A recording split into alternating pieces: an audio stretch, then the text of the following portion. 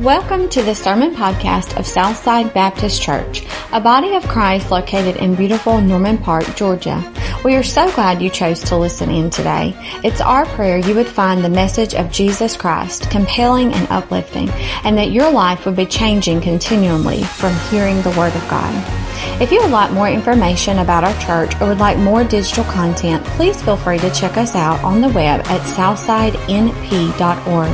And now for today's message.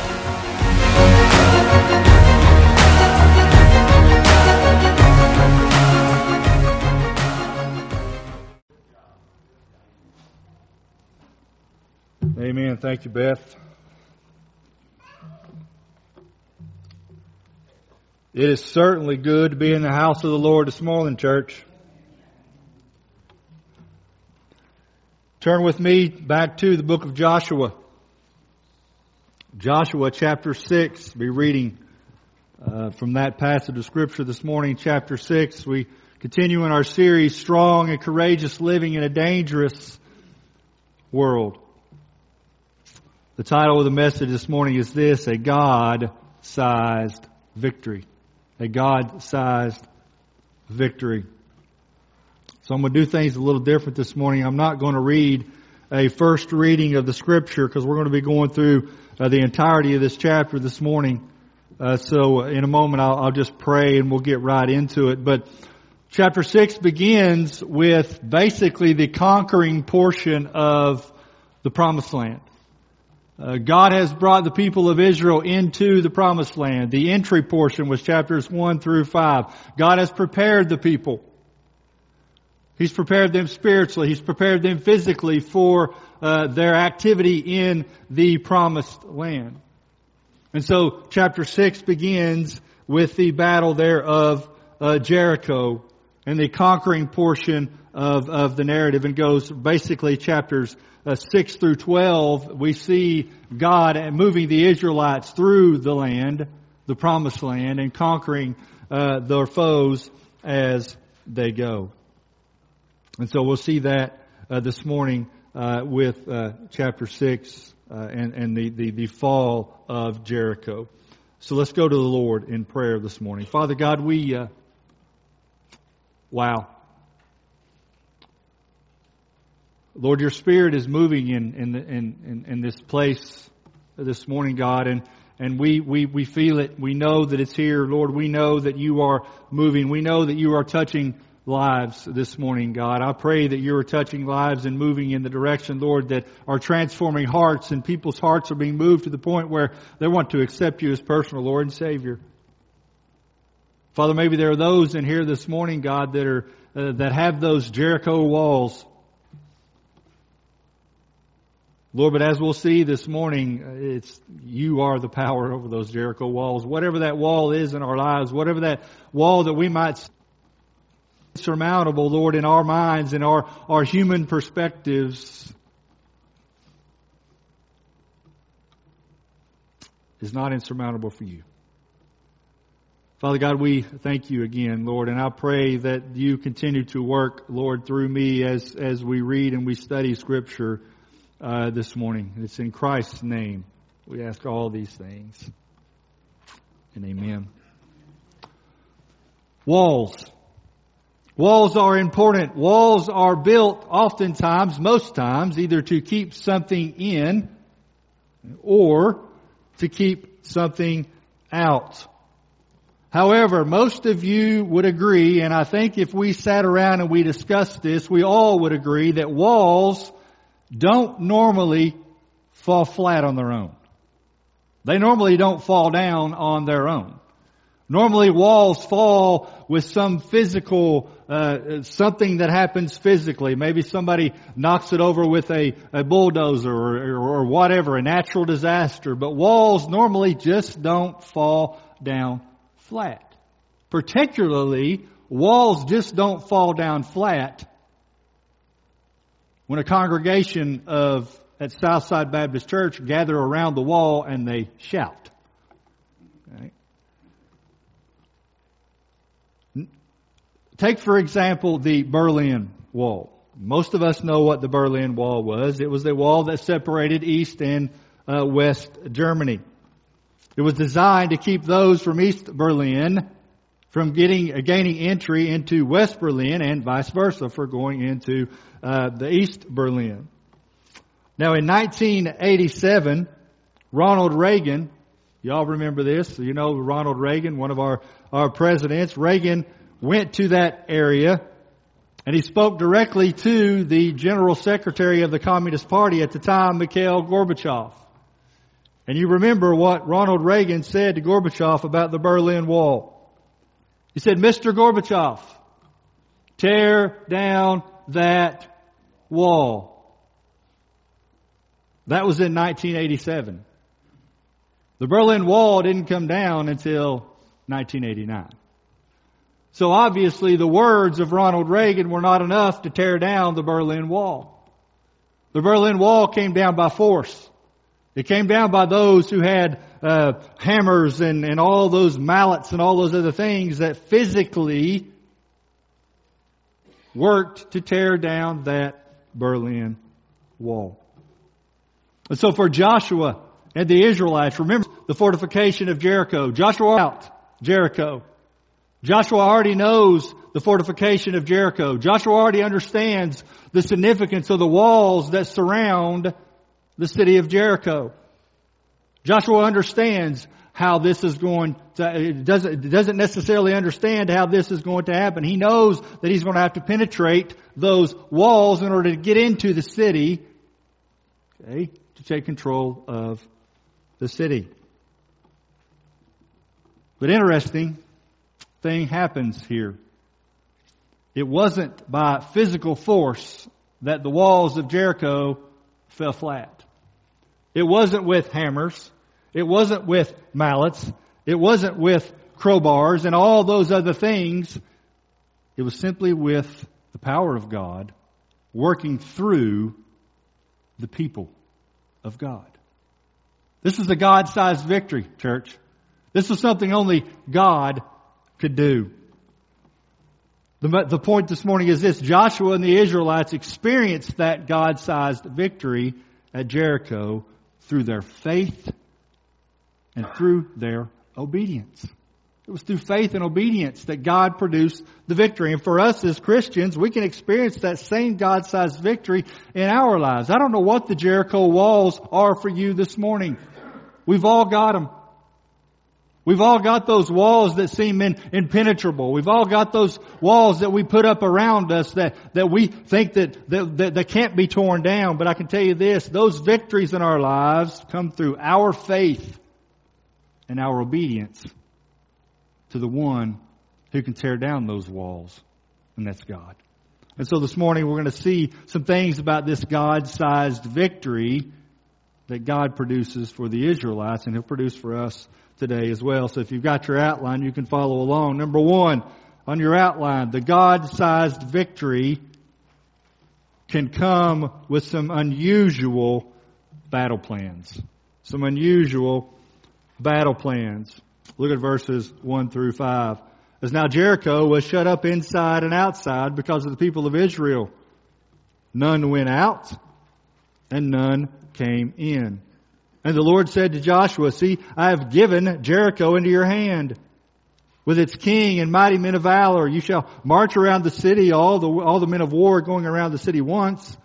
Thus shall you do for 6 days. 7 priests shall bear 7 trumpets of ram's horns before the ark. On the 7th day you shall march around the city 7 times.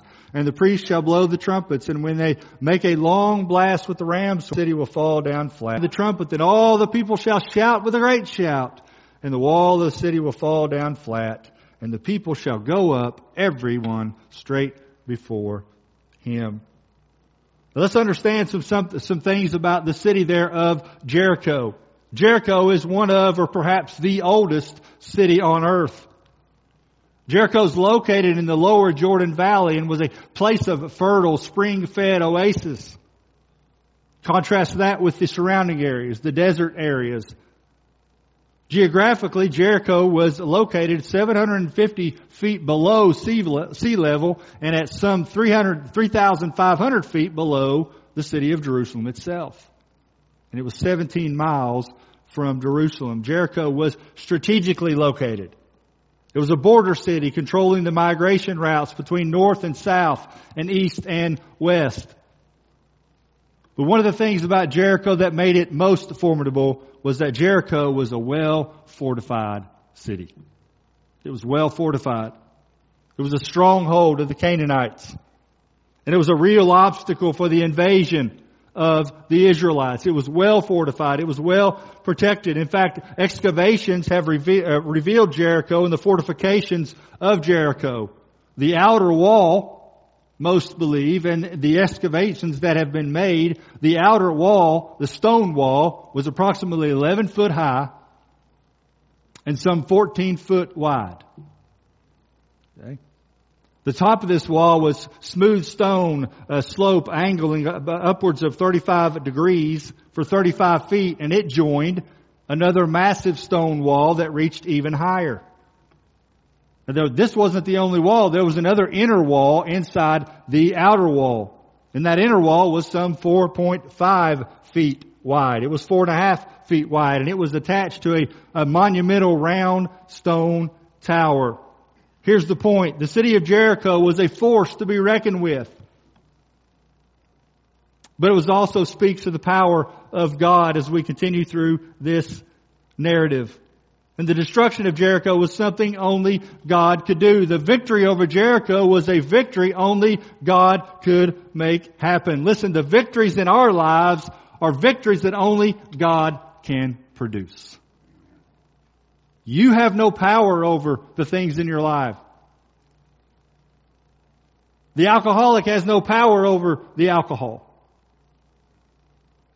The drug addict has no power over the drugs without the intervention of Almighty God. Verses 1 and 2, we see the city of Jericho. The city of Jericho, they were already shut up. They were already shut up. In fact, they were really kind of scared to death. They had heard about the Israelites. They had heard about what had happened at the Red Sea. They had heard about what happened at the Jordan River. So the city of Jericho itself was shut up. There was nobody going in and there was nobody going out. You notice back in Joshua chapter 2, verse 7, the gates were closed. When the men went out to search for the spies, they closed the gate. And from that point forward, the city of Jericho was shut up. Nobody left and nobody would come in the city. These people were already prepared for destruction. The people of Jericho, they realized that there was more at play here than just the Israelites. They weren't scared of the Israelites. They knew that in and of themselves, the Israelites could do none of what had happened. They knew the Israelites couldn't part the Red Sea on their own. They knew the Israelites couldn't cross the Jordan River on their own. They knew there was something more at play, a greater power at play here, and that is what they were scared of. And because of this, the inhabitants of Jericho, they weren't even willing to consider engagement with the people of Israel. They weren't even willing to consider their mighty men of war and send them out to battle with the Israelites. And think about that in our lives, church. The forces that we deal with, the powers of this earth, listen, they're scared to death of God. They're scared to death of the power of God. And the reason that they get into us and get on us is because we allow them to do that. We allow them to overpower us, knowing that if we just stand firm with God on our side, there is nothing that they can do to overcome the people of God. Nothing. Nothing. And so it was not the fear of the Israelites, but the fear of God that shut up this city. Taken care of this. Of what God had already done. God had already done this. God had already taken care of this. And notice what God says to Joshua. He says, "See, I have given Jericho into your hands with its kings and mighty men of valor." This was more than just seeing with your physical eyes.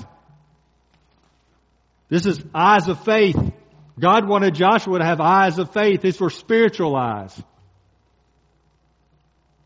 Because think about it. If we only see things with our physical eyes, what are we going to see? The walls of Jericho. The 11 foot high, 14 foot wide walls of Jericho. If you and I see our problems with physical eyes, what are we going to see? The problem. The 11-foot high, 14-foot wide problem. So God wanted Joshua to see not only with his physical eyes, but he also wanted him to see with his spiritual eyes. And that required faith. That required faith on Joshua's part. But it also gave Joshua an assurance of victory. Notice what God says. He says, I have given Jericho into your hands. I have given. That's past tense. I've already done it, Joshua. I've already taken care of your issues. I've already taken care of the city of Jericho. All I need you to do is be faithful and be obedient and do exactly what I tell you to do. Exactly what I tell you to do. So when you consider the fortifications of Jericho, when you consider the protective walls, the men of war, what God tells Joshua to do would seem very, very, very, very unusual. Unusual. God says, Joshua, I've already taken care of this. I just need you to take my unusual battle plans that I'm getting ready to give you and just follow through with those. Be obedient to what I've told you. In verses 3 through 5, God gives these battle plans. He says, you shall march around the city, all the men of war, going around the city once. Thus you shall do for 6 days. 7 priests shall bear 7 trumpets of ram's horns before the ark. On the 7th day you shall march around the city 7 times, and the priests shall blow the trumpets. And when they make a long blast with the ram's horns, when you hear the sound of the trumpets, and all the people will shout with a great shout, and the wall of the city will fall down flat, and the people shall go up every one straight before him. God, you want us to do what? You want us to do what? You want us to march around the city? You want these 7 priests to blow the horns of the trumpets? Now typically, unusual indeed. Now typically when they would siege a city, they usually taken a city by assault. That's war. That's usually what would happen. They would take it by assault, or they would surround the city and starve the people inside the city into submission. That was another tactic that they would use. Or the invaders, they would try to weaken the stone walls with fire and by tunneling, or they might heap up a mountain of earth and serve as a ramp, and then they would go up that mountain of earth and into the city. But nowhere, I don't think, nowhere is it ever written except in Scripture that what they would do is they would walk around the city, and then at one time they would blow the trumpets and the people would shout and the walls would fall. Unusual. Unusual. These typical assaults would take weeks. They sometimes would take months, and most times there would be a great loss to the people. Can you imagine this? Think about this, church. Think about this. Think about the great military leaders that we have in our country. Standing in the situation room. Plans laid out on the table. Imagine those men and women standing there, and they're in this briefing. And all of a sudden the general stands up and he says, all right, here's what we're going to do. Here's what we're going to do. Listen, this is humorous. I mean, you can take it as humor. It's humorous. What we're going to do is we're going to gather all the men of war. We're going to gather the little trumpet boy. We're going to have 7 of those little trumpet boys, and they're going to go with us. We're going to take those men of war. And I've got this American flag that we're going to use, and we're going to take that American flag, and it's going to go with us to represent the presence of America. We're going to take that flag and we're going to march around the city. First day we're going to do it. First 6 days we're going to do it one time. And on the 7th day, listen, here's what we're going to do. Now be ready. We're going to march around the city 7 times. All the while the young men that are with the trumpets are going to be blowing their trumpets. And then when we march around the city on the 7th time, here's what we're going to do. Everybody in the battalion, all the men of war, and all the people are going to just give a loud shout. And then we're just going to enter into the city and take over the city. Now think about it. Can you imagine? These seasoned veteran warriors standing at this briefing, this military briefing, hearing those battle plans. I can imagine a human perspective. I can imagine probably what they weren't saying. But from a human perspective, again, you're going to say, you want us to do what? I mean, what is marching around a city going to do? What is marching around a city, not just marching around a city, but blowing the trumpets? What is that going to do? What is this shout going to do? But listen, when we see it from a human perspective, it is silly. It is foolish. But we're not seeing it with our spiritual eyes. We don't have our God goggles on. We've got our human perspective goggles on, and we're not seeing it the way God sees it. Not seeing it the way God sees it. And we know that God doesn't accomplish things the way we accomplish things. God doesn't do things the way we do things. And so just like our Jericho walls, it required an unwavering faith on the part of Joshua. Joshua couldn't question the battle plans of God. He couldn't, even if he felt that they were foolish, even if he felt that they were unusual. Listen, Joshua was a seasoned warrior. Joshua had fought battles. Joshua knew how you won battles with swords and spears and all those other things, not walking around the city walls shouting. So Joshua knew those things. But it required his unwavering faith. And for us as well, Hebrews chapter 10, verse 23. Let us hold fast to the confession of our hope without wavering, for he who promised is faithful. Joshua knew that God was faithful. And Joshua put his unwavering faith in God, even though the plans of God, the battle plans of God, were highly, highly unusual. So we're going to see some applications of this at the end. So just hang on as we move forward. So with the battle plans laid out, Joshua and the people must respond. Listen, there's a response to the people. There needs to be some response, obedience or disobedience, one of the two. So what would that response require? Well, number 2 on your outline is this: the God-sized victory. It leaves no room for hesitation on the part of the people. Look at verse 6 and 7. So Joshua said, the son of Nun called the priests and said to them. So Joshua calls the priests first. Notice the progression of this. We've seen this through the book of Joshua. He first goes to the priests because those are the ones he's going to have to tell what they're going to have to do. He goes to the priests.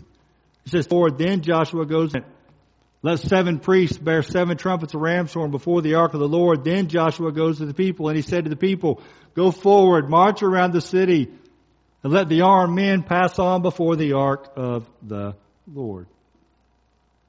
So God has spoken to Joshua, but now Joshua has to take these same battle plans that God has given him and go tell the priests, hey, listen, this is what I want you to do.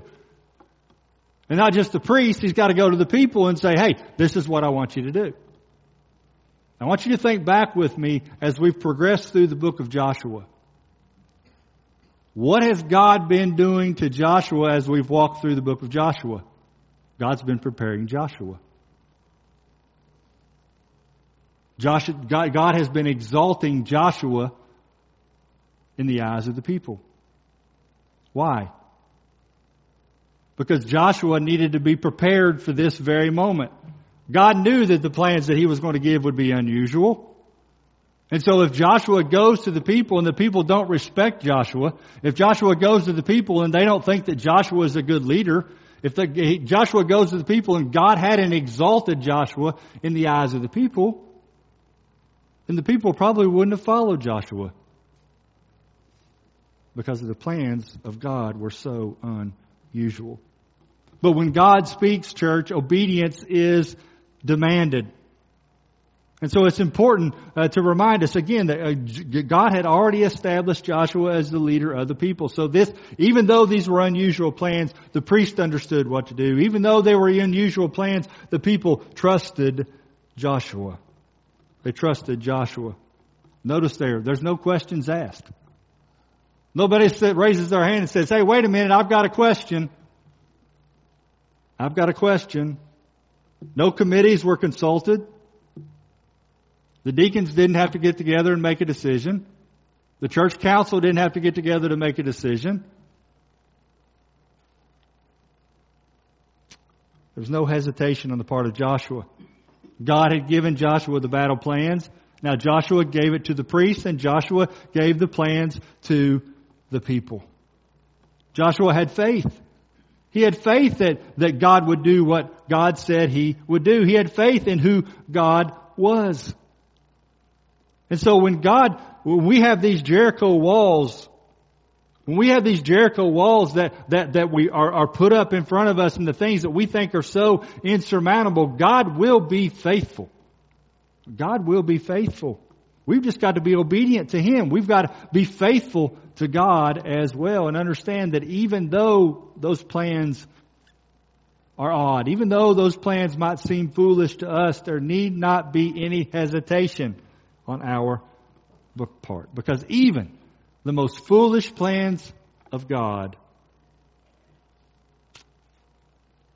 from a human perspective, they are foolish. But even the plans that we think are foolish, even God's plans are greater than our plans, regardless of what we make. Notice in verse 7, it says, and he said to the people, go forward, in verse 8. And just as Joshua had commanded the people, the 7 priests bearing the 7 trumpets of ram's horns before the Lord went forward, blowing the trumpets, and the ark of the covenant of the Lord followed them. The armed men were walking before the priests who were blowing the trumpets, and the rear guard was walking after the ark while the trumpets blew continually. But Joshua commanded the people, you shall not shout or make your voice heard, neither shall any word go out of your mouth until the day I tell you to shout. Then you shall shout. So he caused the ark of the Lord to circle the city, going about it once. And they came into the camp and spent the night in the camp. Verse 12. Then Joshua rose early in the morning, and the priests took up the ark of the Lord. And the 7 priests bearing the 7 trumpets of ram's horns before the ark of the Lord, walking on. And they blew the trumpets continually. And the armed men were walking before them, and the rear guard was walking after the ark of the Lord, while the trumpets blew continually. Verse 14. And the second day they marched around the city once, and returned to the camp. So they did for 6 days. Regardless of the unusual nature of the plans that Joshua had given to the people were obedient.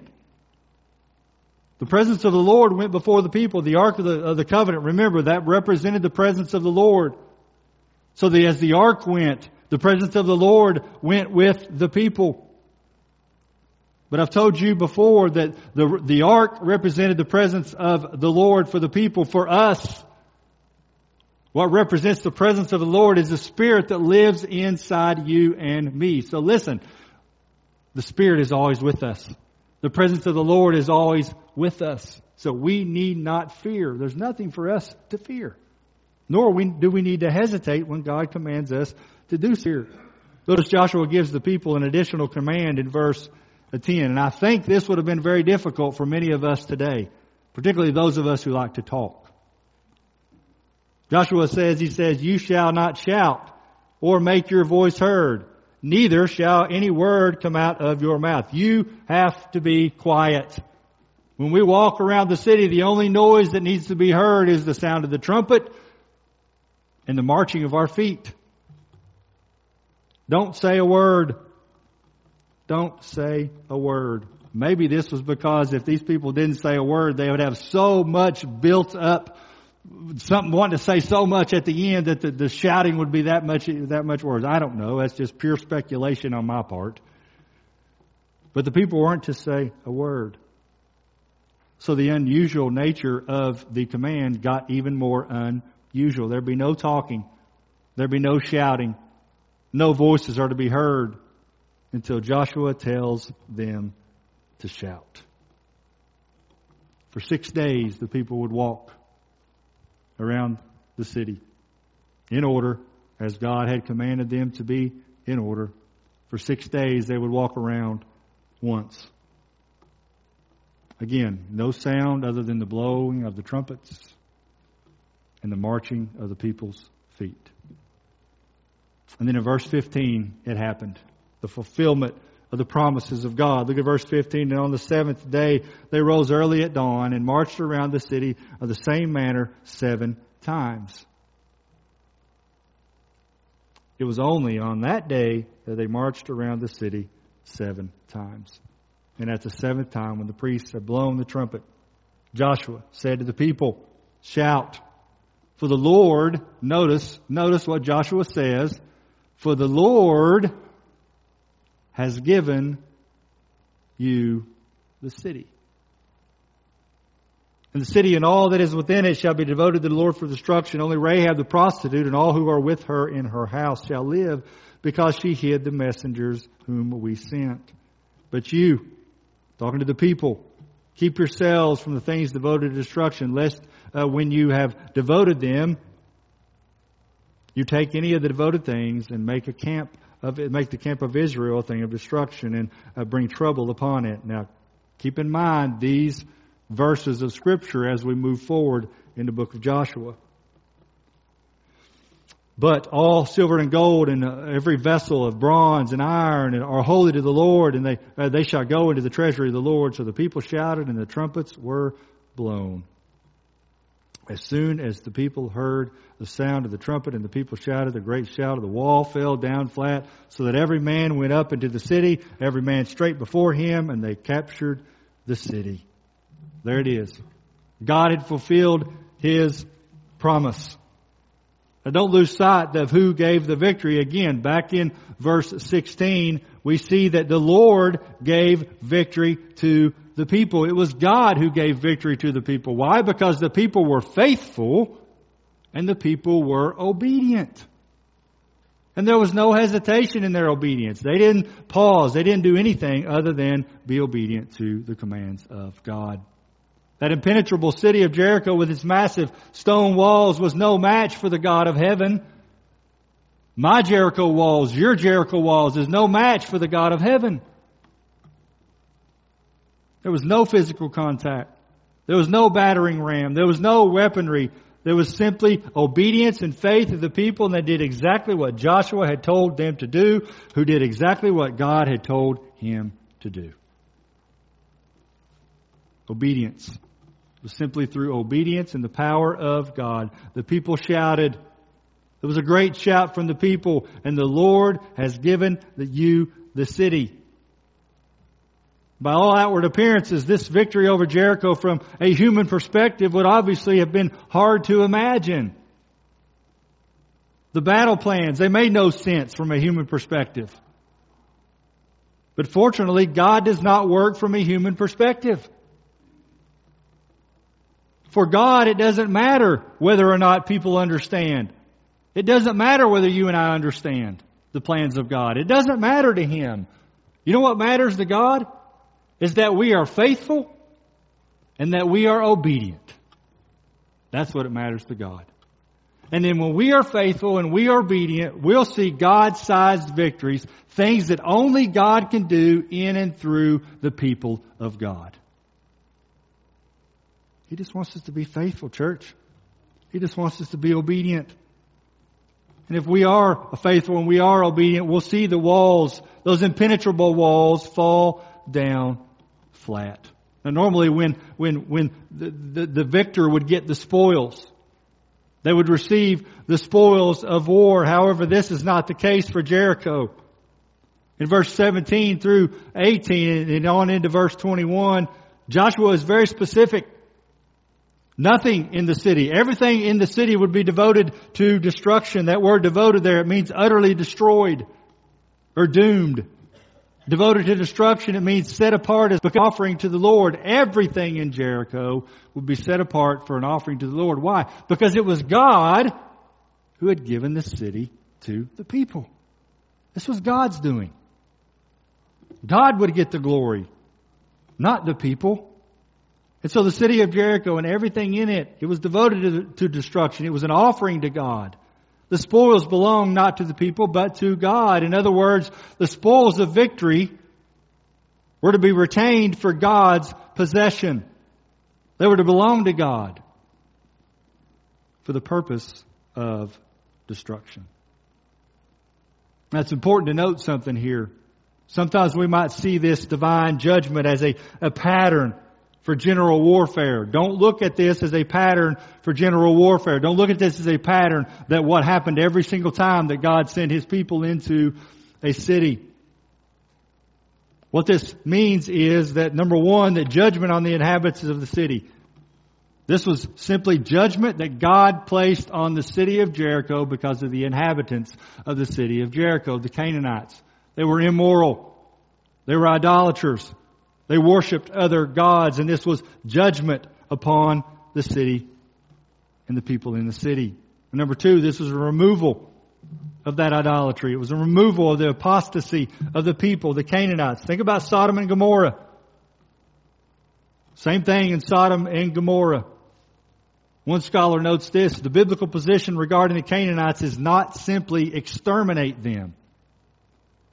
There is a good reason behind the command. In Yahweh's eyes, the Canaanites, with their culture and religion, were exceedingly evil sinners who not only committed abominations against God, but also sought to entice Israel to join them in these religious acts. So this anticipates also the final judgment that will befall on all who persist in rebellion against God's gracious calls for salvation. Those who continue to stubbornly resist the call of God will eventually face the judgment of God. Is that you this morning? Are you one of those people that continues to resist the call of God, continues to resist the conviction of the Holy Spirit?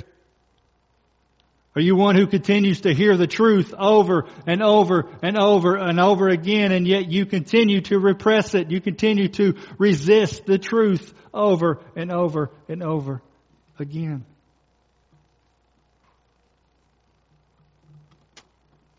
You will face judgment. We're all going to face judgment.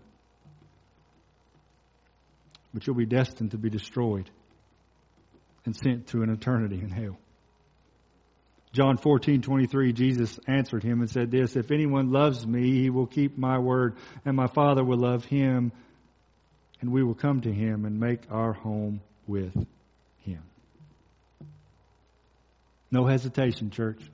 Regardless of the battle plans, regardless of the foolishness in our minds, there should be no hesitation. And that leads us to our final thing this morning. The God-sized victory comes with incomparable benefits. Incomparable benefits for those who are faithful, and unfortunate consequences for the unfaithful. Look at verse 22 through 27. But to the two men who had spied out the land, Joshua said, "Go into the prostitute's house." That's Rahab. We met her back previously in the book of Joshua. "Go into the prostitute's house and bring out from there the woman and all who belong to her, as you swore to her." So the young men who had been spies went in and brought out Rahab and her father and mother and brothers and all who belonged to her. And they brought all her relatives and put them outside the camp of Israel. And they burned the city with fire and everything in it, only the silver and gold and the vessels of bronze and iron. And they put into the treasury the house of the Lord. That's because those would not burn. All the things that would not burn, they just put into the house of the treasury of the Lord. But Rahab the prostitute and her father's household and all who belonged to her, Joshua saved alive. And she has lived in Israel to this day because she hid the messengers whom Joshua sent to spy out Jericho. Let's stop right there because there's two benefits. There's a benefit in here and in a consequence in here as well. And I first want to highlight the benefit. We see that benefit in verses 22 through 25. God's grace and God's mercy. The grace of God and God's mercy. Notice what it says in verse 22. But Rahab the prostitute and her father's household and all who belonged to her, Joshua did what? Saved alive. Rahab was saved. Why was Rahab saved, Pastor? Because of her faith. It was Rahab's faith that saved her. God remembered Rahab. God remembered the promises that had been made to Rahab. But it had nothing to do with anything other than Rahab's faith. Look at Hebrews chapter 11 Read through there. We see that. Talks about the faith of Rahab. That's the faith chapter. But Rahab was saved. She was saved physically, but she was also, and more importantly, saved spiritually as well. But not just Rahab, her family was saved as well. Anybody that was associated with Rahab. There are physical and spiritual implications there as well. We need to understand that the spiritual is more important than the physical. Rahab was saved from disaster. Rahab apparently lived in the wall there at Jericho.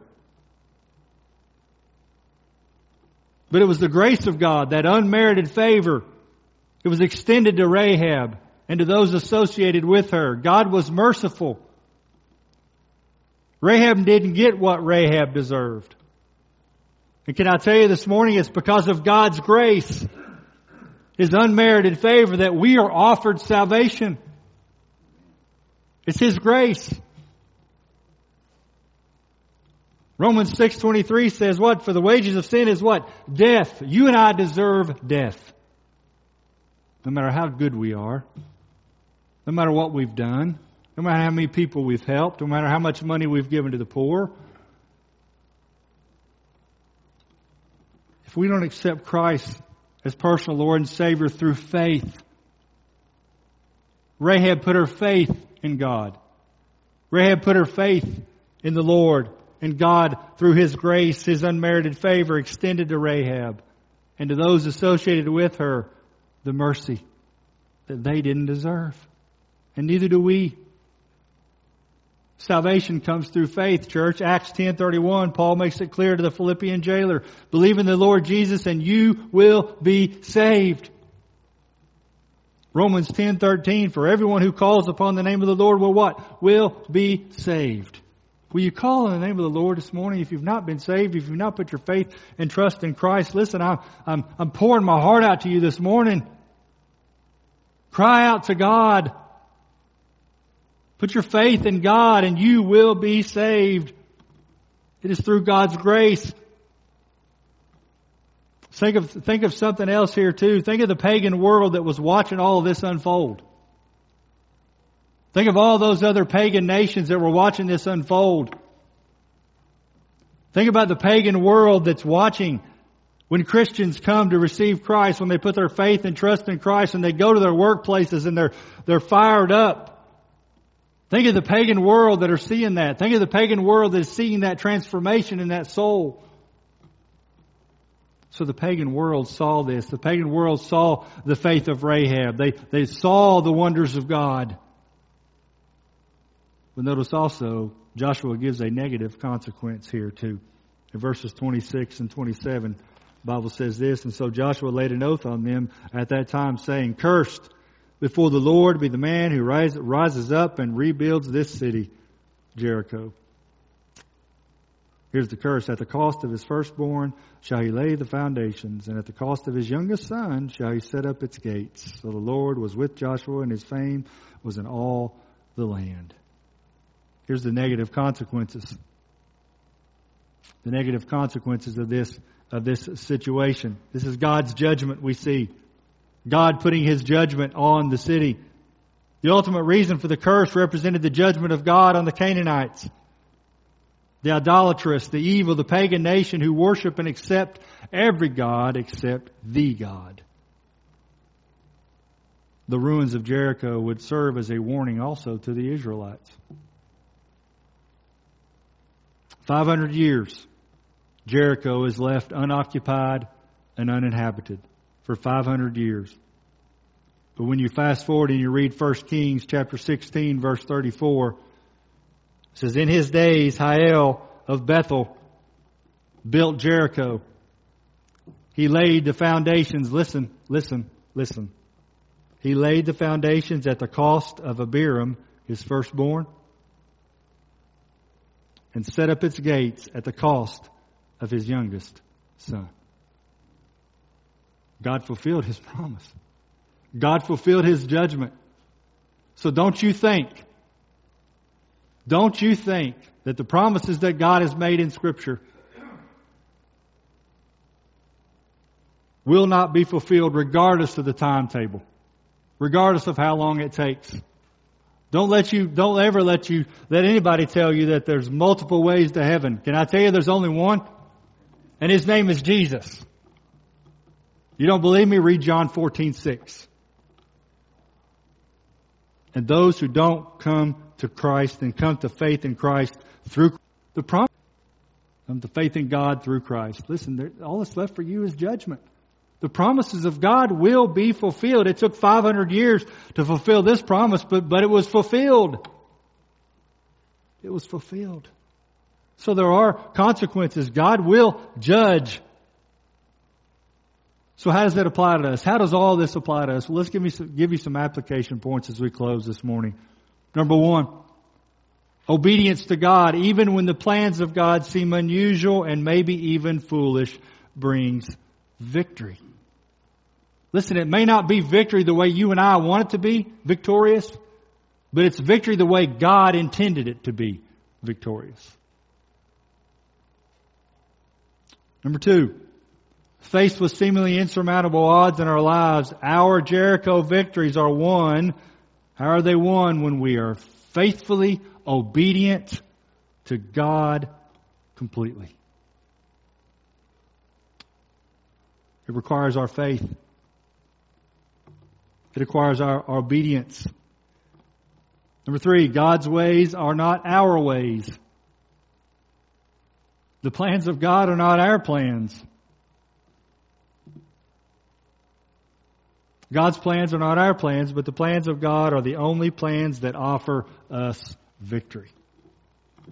Number four, we must have faith that God is who He says He is, and God will do what He says He will do. Do you believe that? Do you believe that God is who He says He is? Do you believe that God will do what He says He's going to do? Then why don't we act like it? Why don't we trust Him with our Jericho walls? Saving faith should lead directly to our obedience to God. James writes, faith without works is what? Dead. Dead.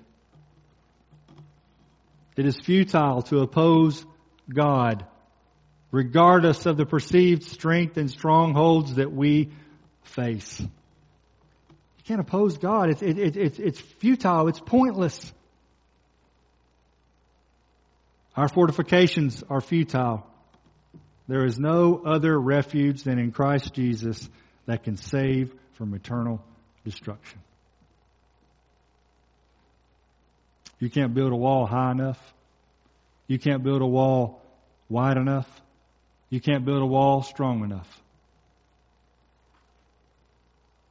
that it's going to keep you from eternal destruction if you don't put your faith and trust in Jesus Christ as Savior and Lord.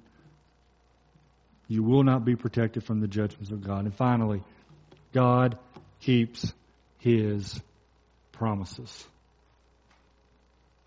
God keeps His promises. That final in Christ, Jesus is going to come and rapture His church. He's going to take us, those of us who put our faith and trust in Christ, to heaven. There's going to be 7 years of tribulation. 3.5 of those years are going to be good years. But 3.5 of those years are going to be a literal hell on earth. And then finally, there's going to be a final judgment. Those of us who have put our faith and trust in Christ, we don't need to worry about that judgment. But it's called the Great White Throne Judgment. And those who haven't put their faith and trust in Christ are going to be separated from God to live in eternity in hell. You know what the good news about that is, though? The choice is yours. You have a choice. You have a choice. And that choice is simply putting your faith and your trust in Jesus Christ as personal Lord and Savior. And those of us that have already done that, listen, those walls of Jericho are big, they are tall, they are thick. But can I tell you this morning, we've got a God that destroys strongholds. We've got a God that breaks chains. And we've got a God that will overcome the walls of Jericho if we just put our complete faith and trust in Him and be obedient to His commands regardless of how odd, regardless of how foolish they seem from a human perspective. Let's pray. Thanks again for listening today. We hope the word preached today would be used by God mightily as you go about your week. Again, if you would like more information about our church or would like more digital content, please feel free to check us out on the web at southsidenp.org. Have a blessed day, and may God grant you grace this week to grow more into the likeness of Jesus.